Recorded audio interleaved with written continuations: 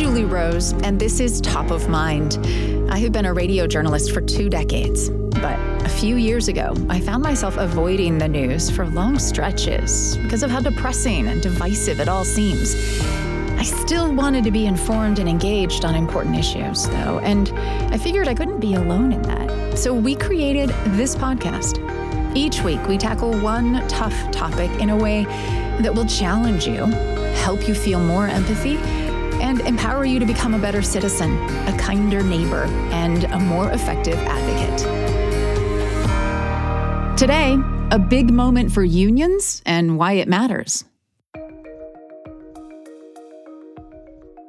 I enjoy my job and I do love Starbucks. I just want to be able to make the company better and make it what it used to be. Amanda Rivera has been a Starbucks barista for a decade. But since the pandemic, things have changed. They're just not giving us enough people to work, so we're working multiple positions during our shift.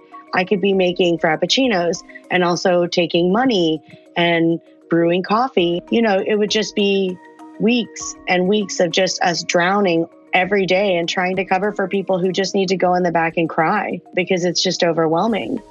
And they were talking amongst themselves. Did you see what they did in Buffalo? Why can't we do that? Buffalo, New York, where in 2021, baristas at a couple of stores formed the Starbucks Workers Union and lit a fire that quickly spread nationwide. So by summer 2022, dozens of Starbucks locations had voted to unionize, and Amanda Rivera was organizing her coworkers to do the same in Atlanta. It just felt like if the company wasn't going to really, truly invest in us, then we were going to have to invest in each other. And so that's why we did what we did. Why do you keep working at Starbucks? I mean, if you're so frustrated with how you've been treated, why go to the trouble to unionize rather than just go find another job somewhere else? Well, because all jobs have their problems. I've been with the company 11 years. I want to be at this company. I do love my job. Is it frustrating? Sure. What job isn't? But I want Starbucks to be what it was. I want Starbucks to be that inviting place that people come to and you know who they are. I've known people so long that I've seen their children grow up and go to college. You know, my job is important. I think that especially now that we have a union, I feel as though Starbucks could be a career. It could be something that I do the rest of my life. By 2023, more than 350 Starbucks stores had unionized. Workers at a massive Amazon warehouse in Staten Island stunned the company with a successful election to unionize. And meanwhile, established unions representing auto workers, screenwriters, actors, and healthcare workers were holding historic strikes. We are in a unique moment that we haven't seen for at least 4 decades. This is Thomas Kochan. He's a professor emeritus at MIT and a nationally recognized expert on organized labor. So we reached out for a reality check, because as a news consumer, it certainly feels like something's up with unions. But you never know if that's just because of all the headlines and social media, right? Well, Kochan says yes, this is big. It's a turning point even. We've seen a tremendous growth in interest in joining a union, steady increase in public support for unions, more organizing activity in workplaces across the country in different industries, and much, much more militancy in existing unions negotiating large collective bargaining agreements with threats of a strike. And most importantly, I think, they are asking for not only better wages and benefits, but they're addressing other issues at the workplace around diversity, around technology, around the values of the organization, around dignity at work. Don't call me a partner at work. Treat me as a partner. That's what the Starbucks employees are saying. Give them the respect that they want. That's something that this workforce is determined to achieve, and I don't see that going away even if the economy changes and even if some of these union drives don't meet with success. So the bottom line is these are not our grandfather's unions.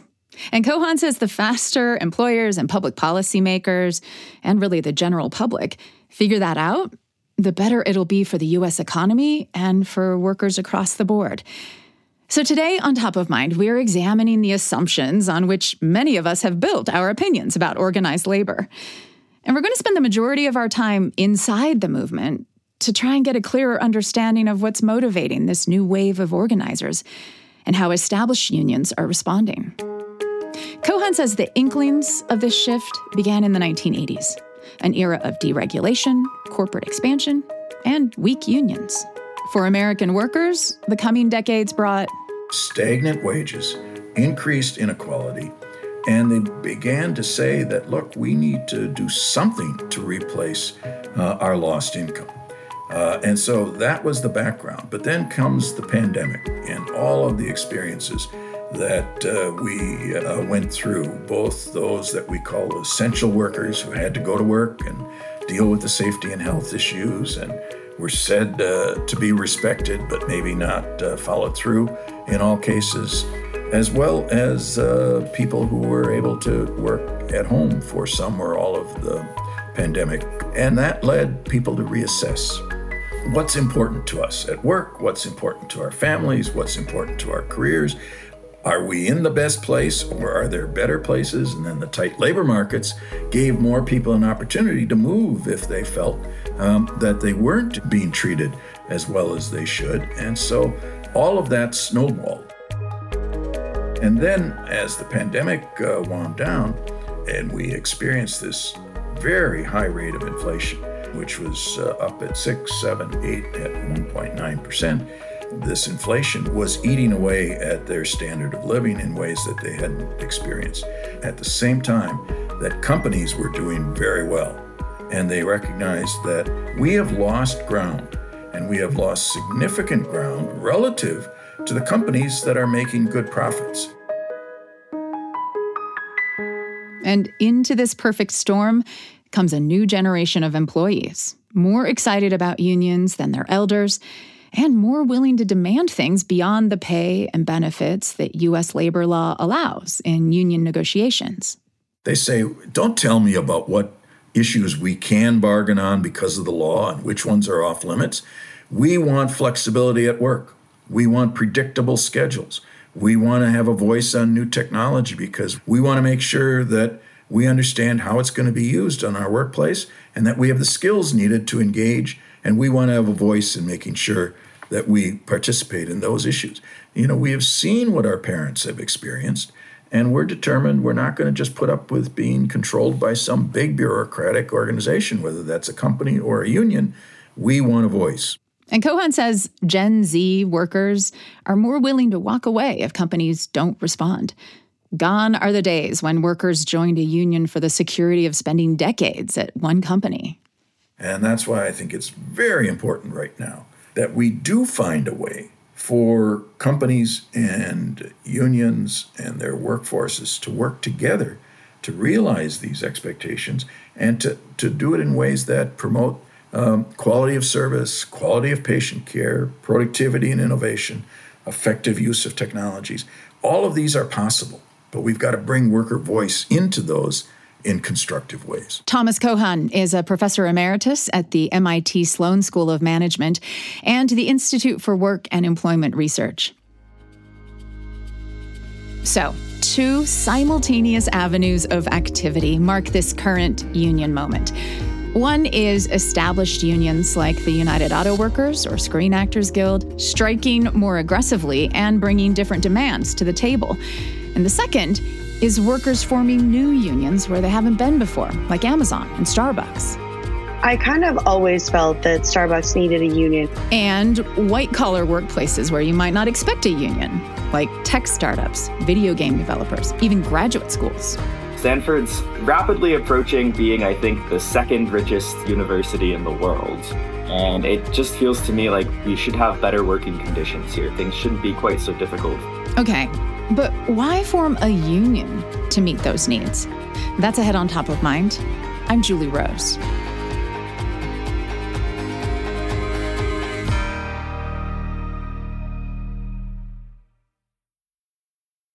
Hey, Top of Mind listeners, I have another podcast I want to recommend to you. It's from the BYU Radio family of podcasts, and it's called The Appleseed.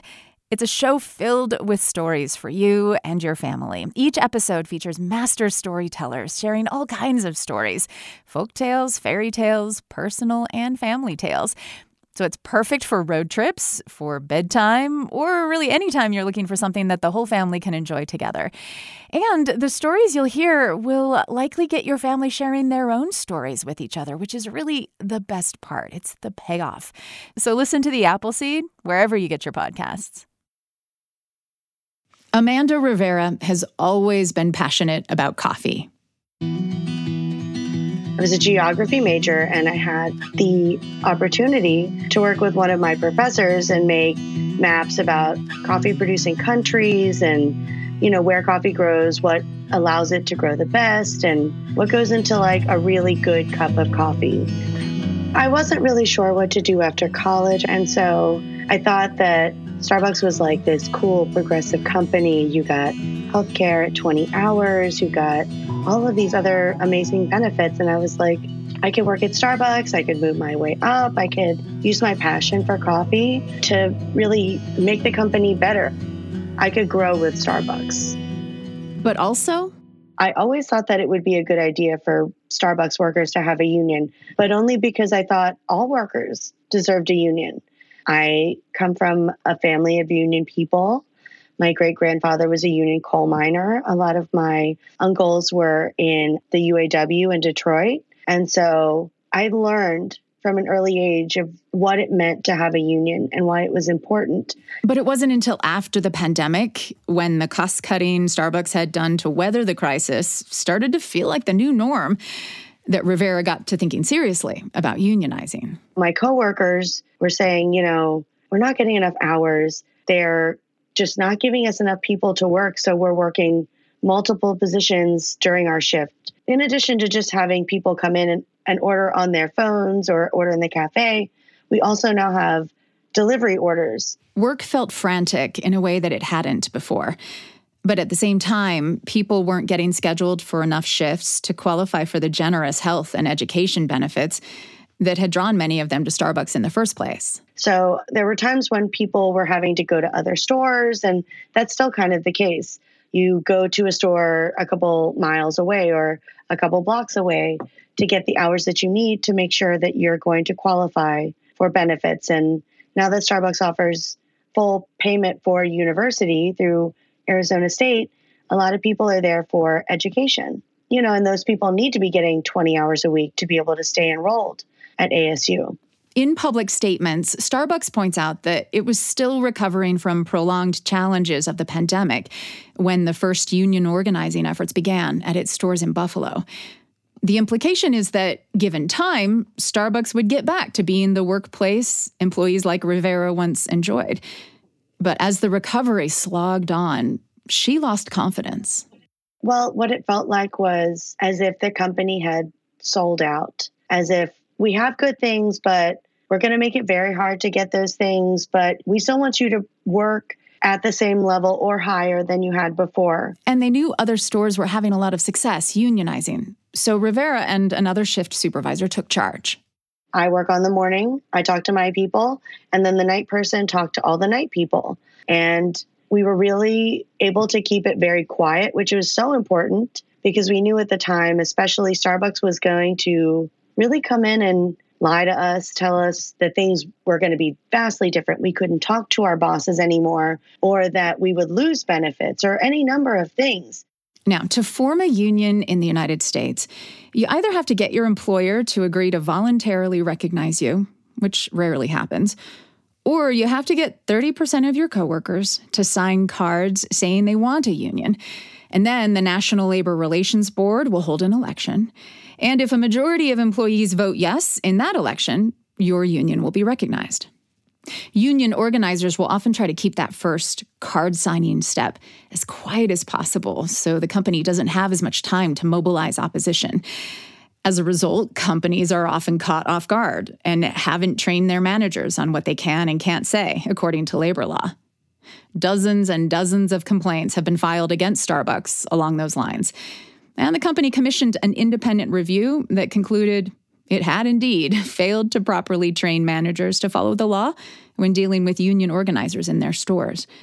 Amanda Rivera says convincing the other baristas at her Atlanta Starbucks to form a union really wasn't a tough sell. I think initially they just had a lot of questions. We have a lot of students and a lot of people that are around, maybe not necessarily activist circles, but are in areas that are colleges, around progressive people and progressive ideas. And so they were like, well, I'm really interested. Like, what could this be? What could this do for us?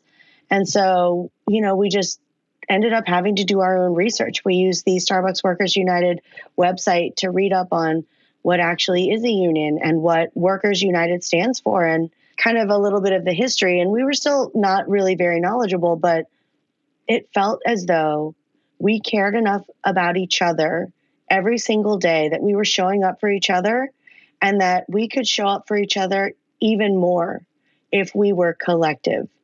Her store in Atlanta officially unionized in July 2022, one of dozens across the country by that point. But forming a union is only the first hurdle. Next comes negotiating a contract with your employer. And on that front, Starbucks and its unions have been stymied over how to proceed, with both sides claiming the other is not acting in good faith. Amanda Rivera says things have improved at her store, even without a negotiated contract in place. We actually were just given the option to turn off mobile orders whenever there might be something going on, as if, we're super busy and we just need 15 minutes without people being able to mobile order on their phone. We're able to turn off delivery orders also now. And, that's just like the most recent thing. With the union, we now can go on strike. We now feel as though our collective voice is stronger. And so the company is more obligated to fix things in a timely manner. For instance, we have been having issues with pipes in our store. And this is wastewater pipes, not the kind of thing you want to break in your Starbucks. It had been an issue for years. We had taken it to the proper person, the manager of facilities for our region. We talked to her face-to-face about this. It has to be fixed. Our store is closing once a month or sometimes every other week because we're having wastewater come up on our floor in our bathrooms. And so it took the pipe completely eroding and having no option to fix it. They had to dig up the floor, redo the piping. We didn't work for 2 weeks. But they got catastrophe pay during those 2 weeks, which was a big deal, and something Rivera doubts they'd have gotten without the clout of being unionized.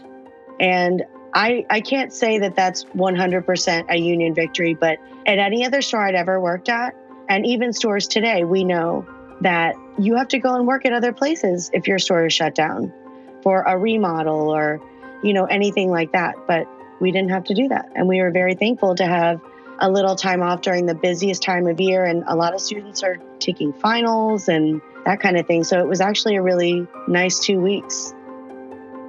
As the workers, we are the majority and we want things to be better. And it feels as though workers have been ignored for so long and their voice is not meant as much as it should. And so why shouldn't we try and get everything that we can? Amanda Rivera is a Starbucks shift supervisor in Atlanta, Georgia, and a labor organizer for Starbucks Workers United. For its part, Starbucks says it supports the right of its workers to organize and has actually boosted turnout in union elections at its stores by actively encouraging workers to vote, regardless of their position. But the company's also had a series of high-profile missteps, including a plan to raise benefits and pay, but only for workers who have not unionized. Starbucks says union stores will have to negotiate for those raises. An administrative law judge for the National Labor Relations Board says the plan is against the law, but Starbucks is appealing that decision. And Starbucks has taken another of its appeals all the way to the U.S. Supreme Court. It involves 7 employees who say they were fired for union organizing. That ruling will likely come in mid-2024. Now, there is a long history of service workers unionizing in this country. So At least from that perspective, it's not terribly surprising to see Starbucks baristas organizing.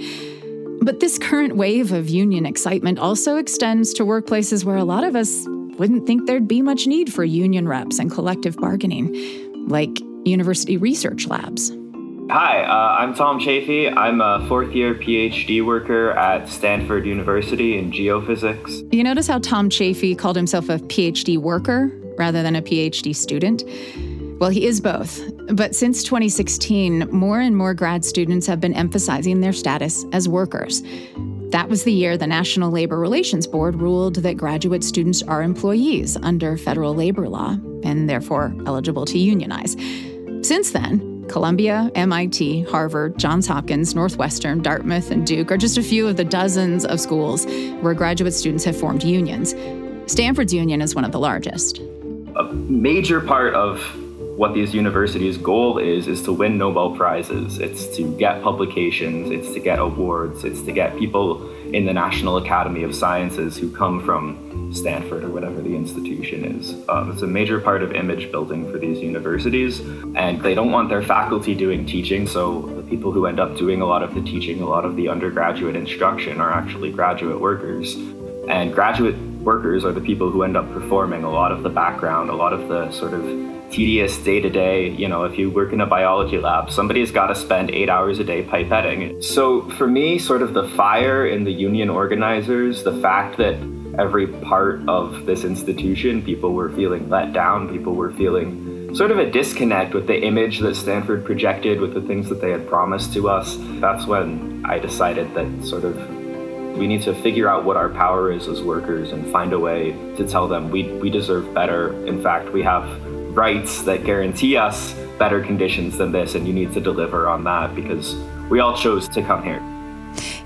Yeah, that's, you talk about the pain and how we chose to come here. And I think that's part of what has a lot of people, and I'll admit I've been one of those people kind of scratching my head, like, okay, graduate students, you're not frontline workers, you're not emergency responders, you're not factory workers. You are students who also work while you're getting your degree. And I think a lot of us have been a little mystified why you would need a union. I mean, you got into Stanford. It's a dream for a lot of people thinking about educational opportunities. And yet, I mean, to be blunt, you're complaining. People feel like, those complaining grad students. So, what's your response to that?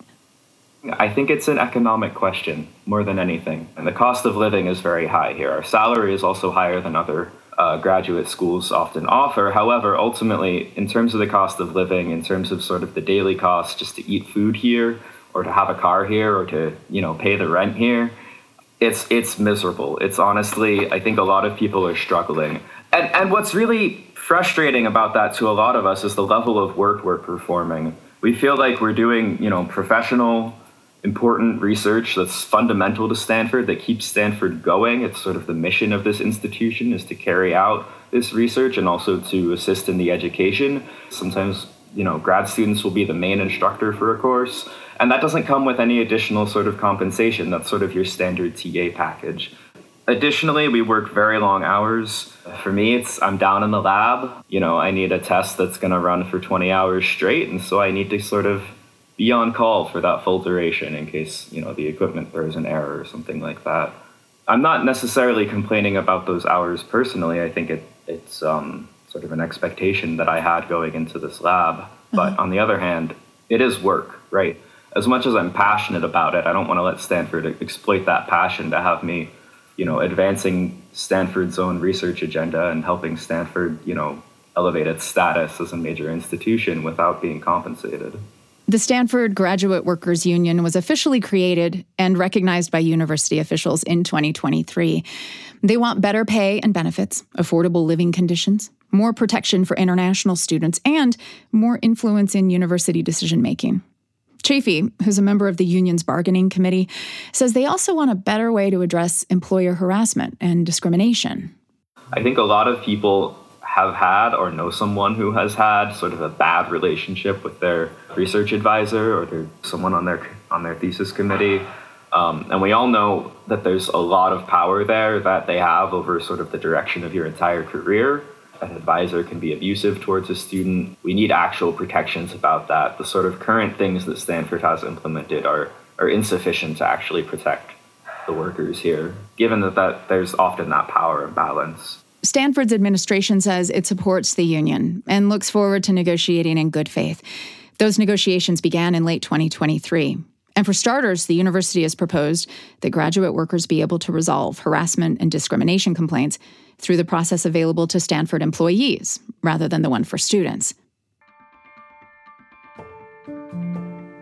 Thom Chaffee has a few years left in his geophysics Ph.D., during which time he plans to stay active with the Stanford Graduate Workers Union, in large part because of the connections he's building across campus. I've really come to appreciate the diversity of people here. I was living in a little geophysics bubble where we're all earth scientists and we're happy because we go outside and lick rocks. Not literally. You don't literally lick rocks. There's a test to differentiate between mudstone and siltstone where you actually have to grind it on your teeth a little bit in the fields. Okay. Earth science is weird. Everyone knows it. So seeing the different work experiences people have and the different life experiences a lot of people have. We have people from almost every country in the world here. Stanford really feels like a little cross-section of the whole world. We have all these different cultures interacting. And he's excited about the legacy his work with the union may leave behind. I had a lot of people who told me, I'm so glad that you guys unionized in the spring. That really made me want to come here, which is just awesome to hear. And many of them have already gotten substantially involved as organizers, which is fantastic. I guess that some of the younger Gen Z crowd really feel it in their bones that this unionization thing is how we help each other, how we work together and struggle to improve our conditions. Thom Chaffee is a fourth-year Ph.D. worker and bargaining committee representative for the Stanford Graduate Workers Union. Most of the time, these new unions affiliate with an established labor outfit, like Workers United, or the Service Employees International Union, SEIU, or the United Steelworkers, so they can tap into legal resources and seasoned contract negotiators. Because the real benefits of unionization really only come once you've secured a collective bargaining agreement with the employer. That can take years. And as we've established, this new generation of union workers has high expectations. So what's that like for the veteran union reps doing the negotiating? It makes it harder, but isn't it invigorating? Next up, how established unions are adapting in this historic moment for organized labor. I'm Julie Rose. This is Top of Mind.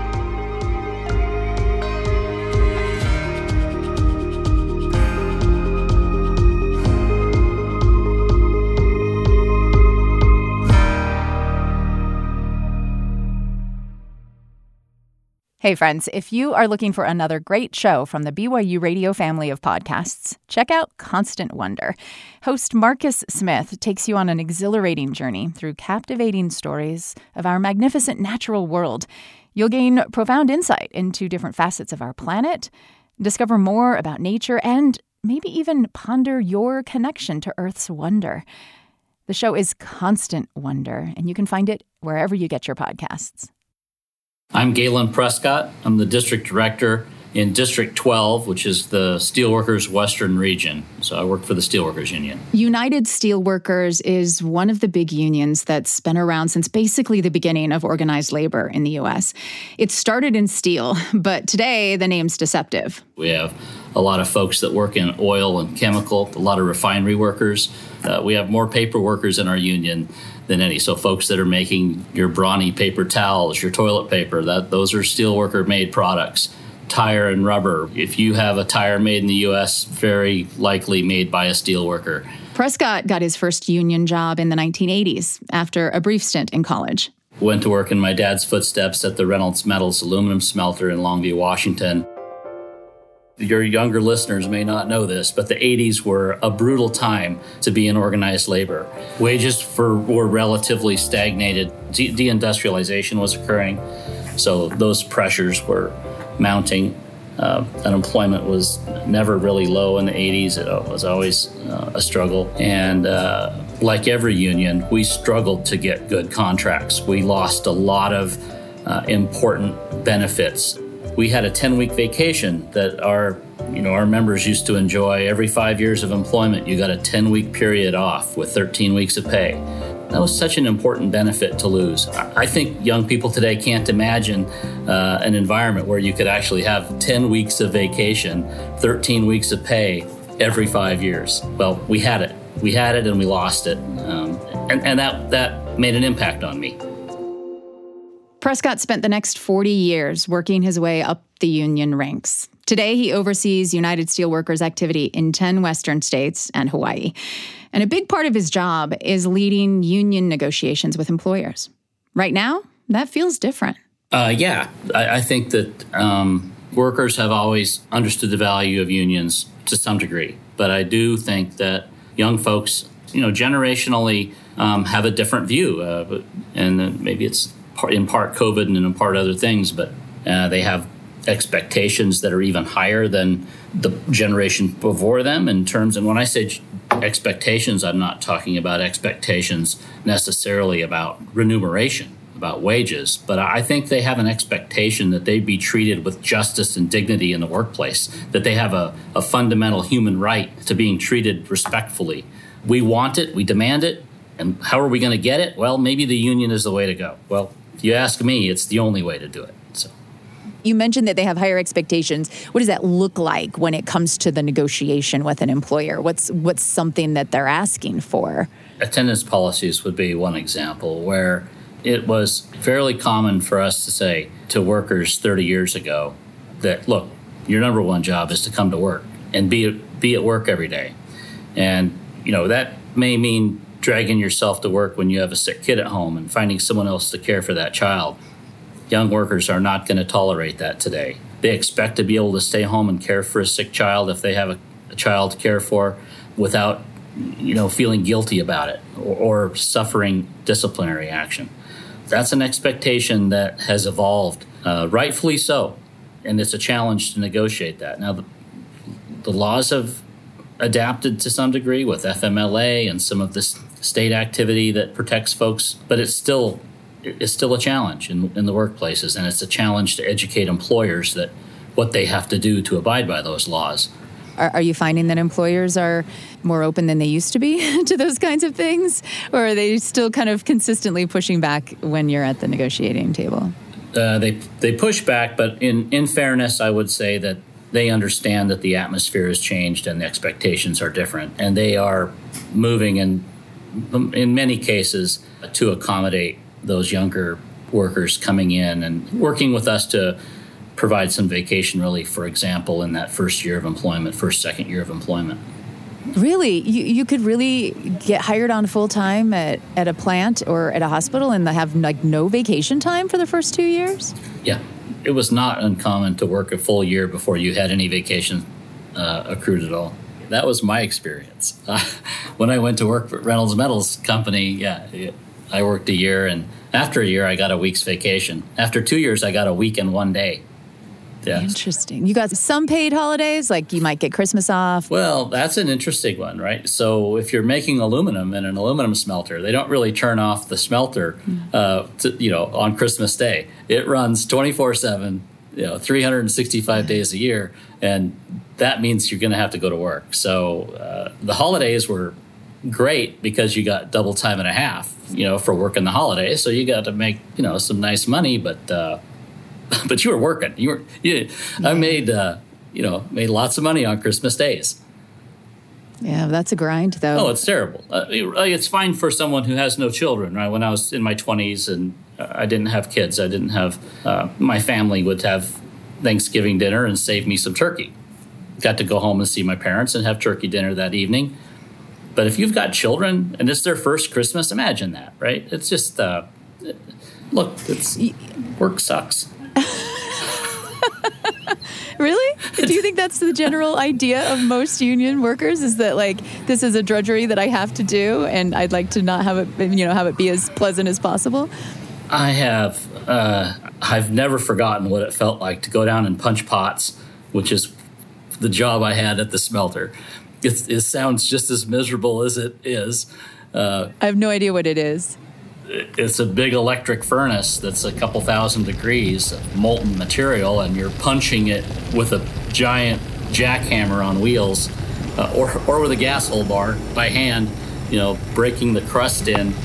It's very hot. It spits at you because it's actively energized with 100,000 amps of electricity, and it's hot. It's miserable. It's dirty. You have to wear a respirator on your face because the fumes are not good for you. That's how you get to spend your Christmas day, but they also get to spend the rest of your work life, right? It's hot. It's miserable. Frankly, it's not very fulfilling. You don't get to go home fulfilled, right? Your fulfillment comes from your paycheck. That's how we build your cars and make the glass, and that's tough. Are those the workers for whom unions really matter? Like that it's the workers that are doing the jobs that are not super fulfilling, but it's for the paycheck? Yeah, no, that's right.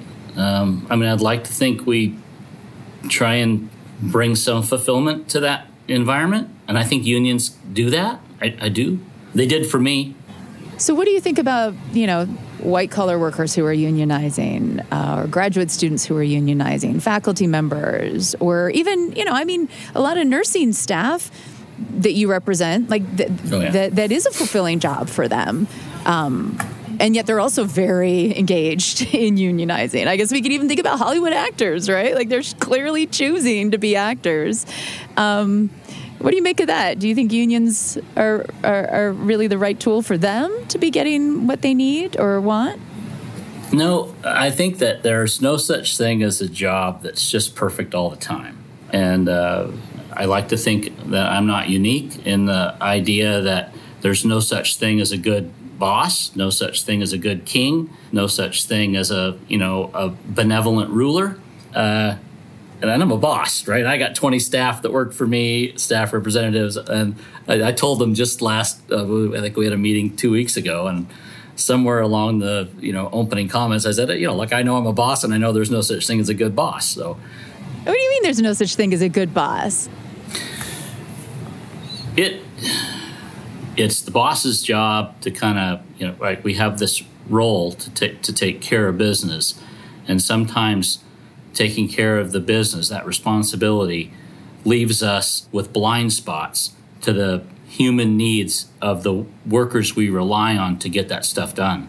I'll tell you, as a union leader, the expectations of our staff is tremendous. They don't work 40-hour weeks. They work, in some cases, 70 or 80-hour weeks probably. I don't measure it. They do it as a labor of love, but they also do it because there's an expectation to get it done. And I think all labor leaders, this is not unique for me, we really expect a lot from our staff. And it hurts. And that makes you a bad boss? Well, it hurts us when our members feel like they're not getting the kind of service that they need or want from their union. And so we impose that expectation on the staff that work for us to go out and meet those members' needs. It's tough to meet that need. I will just tell you, our members have very high expectations. When they pick up the phone, they want you to answer, and they don't care if it's Christmas morning. They want you to answer the phone because they have a question about a grievance or someone got discharged and they want help now. Can you imagine that environment, working for an employer that expects you to pick your phone up Christmas morning at 9 o'clock while your children are opening presents? That's a tough thing to do. That's not a good boss. All right. So a good boss is one that can deliver a sort of perfectly balanced and reasonable and satisfying work experience to every employee, which, of course, is impossible. Therefore, everybody's bad at it. I think you hit the nail on the head. We can't deliver that. But what we can do is if we work collaboratively with our workforce, with the folks, and they have a true legitimate voice, if they can come to me and demand better treatment without threat of retaliation by me, if they have a true open door, all bosses say, I have an open door policy. That means I'm open to hear what I decide I want to hear. They don't really They're not required to hear you out. They're not required to make action. But if you are represented, if you have a union, then that open door is not an open door. It's truly a right to demand justice and dignity from the boss. Our members, our staff, these 20 folks that I talked about, where my expectations are high, they're represented. They have their own union. Oh, I was going to say, so your employees are unionized and you're the employer in that scenario. You have their union coming to you and saying, we don't want to answer our phones on Christmas Day or whatever it is. Yes, that's correct. They're represented. Do you enjoy that experience, being the employer that has a union coming at you? It's the worst element of the job. I don't want to be an employer. I don't like being an employer. I'm not very good at it. Frankly, we're just not very good at it. Mostly because of the unrealistic expectations probably that you place upon yourselves. And I mean, unions have such high expectations of employers that it would really stink to be an employer within that environment, knowing that you can't fulfill those expectations. It's just this yin and yang. It just, I'm not comfortable in the role. I don't like the role, but it's a necessary role. I understand that. You want your employees to have union representation. Oh, I love it. I mean, if I'll tell them, I've got a plan. If you don't like it, we can talk about it. And if I dig in and we're going to do it and you still don't like it, you have a grievance procedure. Challenge me. Feel free. I will have no hard feelings. I wish every boss would think that way, right? Workers deserve a voice. So these high-profile strikes that we've seen happening here over the last couple of years, what effect is that having on your membership? Is there more of a hunger, more of an appetite right now among your members? I think so. There's always, I can tell you, I've been doing this a long time. Our members want to go on strike a lot. And, sometimes it makes sense to do that, but it's pretty rare. It's pretty rare where that's the right move. I think that we really, 99% of our contracts are negotiated without a labor dispute, without a strike. And that's a number that's still true today. As much as you read about strikes in the news, we don't see workplaces running out on strike everywhere. We've seen employers bend to the will of those higher demands. We've seen some of the richest labor negotiations in the last couple of years as we've ever seen. And that's because we're smart. We're good at the table. We know what we're doing. And there are real needs that need to be met.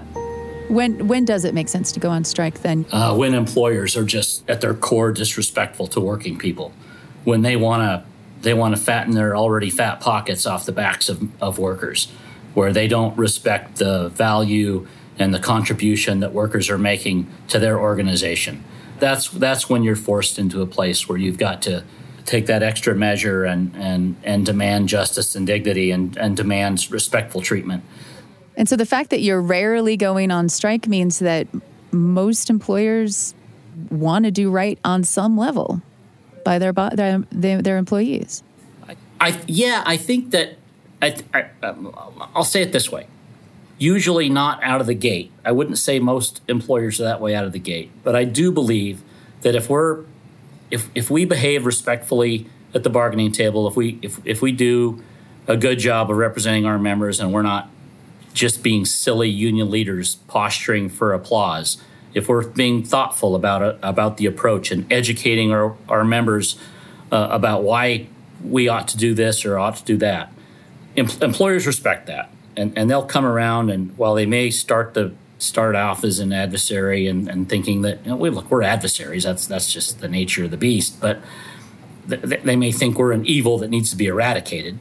Okay, that's how some employers look at us, and we can usually fix that. We can usually tell them, look, we're an institution that are simply demanding to be respected. Does the presence of a union increase the chances that relationship will be antagonistic between the employees and the employer? Yeah, I'll be honest, yeah. That's kind of where unions get a little bit of a bad rap, is we get this, we're just we're this adversarial entity, and that's our role in life. I don't think it has to be that. There is an alternative that's been around for decades, but has gained new momentum recently. It's called a Labor Management Partnership, or LMP. The Department of Labor opened an office dedicated to promoting LMPs in 2022. The idea is for a company and its employee unions to form an active collaboration where they're identifying issues and working together on solutions year-round, rather than shoehorning all of their demands into high-stakes contract negotiations that are bound to be contentious.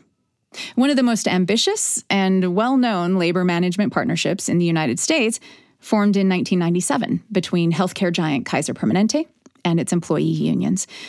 As it turns out, one of the unions under Gaylan Prescott's purview at United Steelworkers is part of that Kaiser LMP. We do have a partnership with them. It's a frustrating one, but it's certainly they do make an effort. I'll give them that, a real effort at times. And at times, not such a real effort. He says it's just really hard for a large organization to create a lasting culture where managers all up and down the ladder are truly listening to employees. And not just responding empathetically, to get them, to make them go away, but actually hear what they're saying and then validating their input by putting actions into place that fix the problem. That's a challenge because it's kind of antithetical to what a boss is supposed to do. You're responsible for leading the organization and meeting your objectives.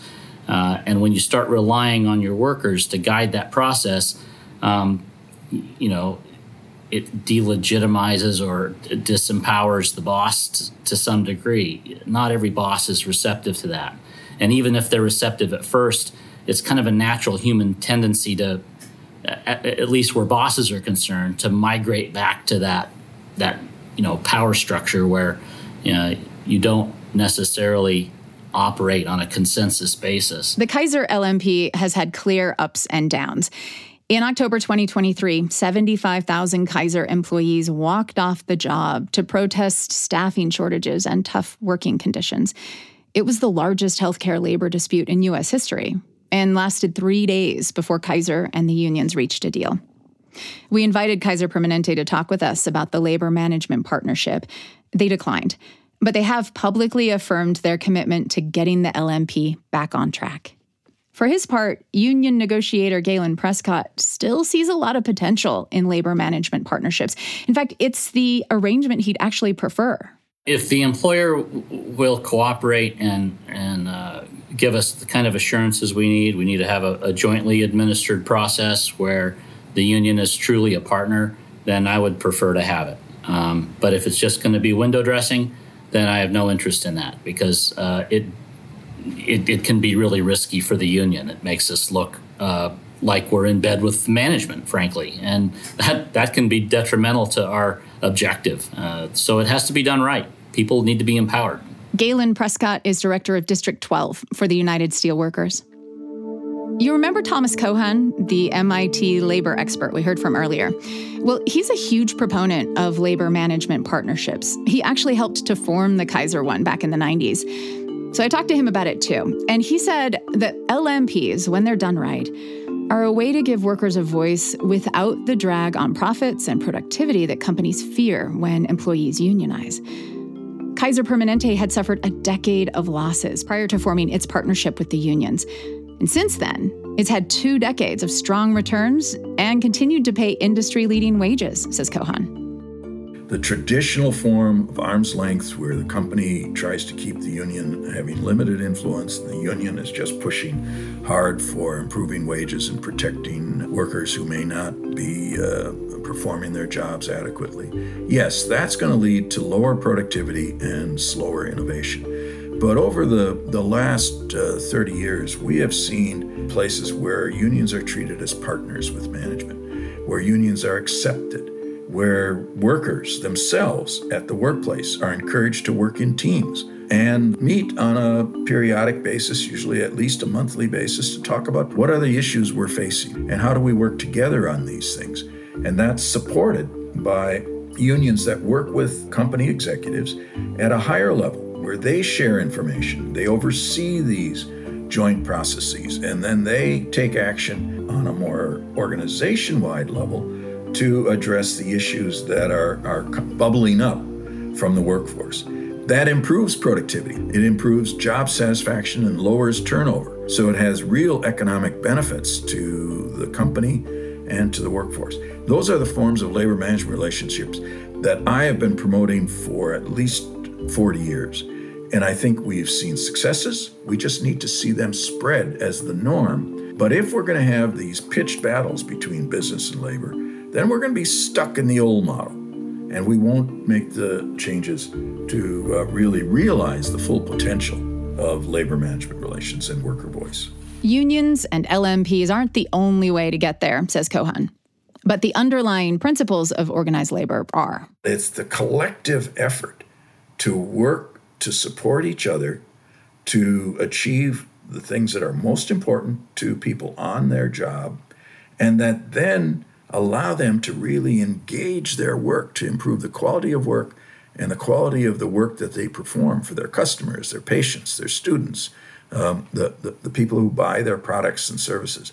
You can call them whatever you want. Maybe they'll be called professional associations. Maybe they'll be called guilds. Whatever we call them, they're going to be organizations that pursue those principles of advancing worker voice, giving workers themselves more voice over the things they care about, and working hard in building bargaining power, but then working hard to work collaboratively with employers that are willing. Those are the unions of the future. We may come up with different terms, but the functions are still the same. Professor Kochan, does this new wave of union support and activity and these new kinds of demands that union workers are making, does this tell you anything about the nature of the workplace in America, what we Americans are thinking about work and what it means to us?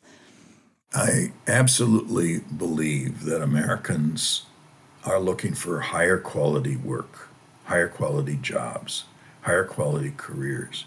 If you look historically in the 1940s and 50s, 90% of us who grew up, and I grew up in that era, could look forward to doing better than our parents. Today, the chances are 50-50 of children being able to do better than their parents. That says that there are a lot of people, parents, grandparents, who worry about this for their children or grandchildren, and the kids themselves look at the reality and say, I'll never be able to buy a house. I'll never be able to afford the standard of living that I grew up in unless something changes. That's what's driving this. And I believe American workers are realizing that, and they're taking action now to try to figure out what can we do. And those organizations that respond to that in effective ways will have a higher quality of workforce, they'll have lower turnover, they'll have more satisfied workers, they'll have more satisfied customers, and they'll be required to pay a higher rate of wages and benefits, but they should be able to recoup that productivity by having better quality of work. Thank you so much for your time today, Professor Kochan. I really appreciate it. Thank you, Julia. It's a pleasure to talk with you about these issues, and let's hope we can all have a really positive future of work. It's been great having you with us today. And would you do me a quick favor? On whatever app you're using right now, would you leave Top of Mind a rating or a review? That'll help other people to find us. And be sure to connect with us on social media. We are at Top of Mind Pod. Top of Mind is a BYU radio podcast. Today's episode was produced by Elena Beck, Samuel Benson, and me, with help from James Hoops and Sam Payne. We had sound design by Kelsey Ney, Brandon Lewis, and Trent Reimschüssel. I'm Julie Rose. We'll talk soon.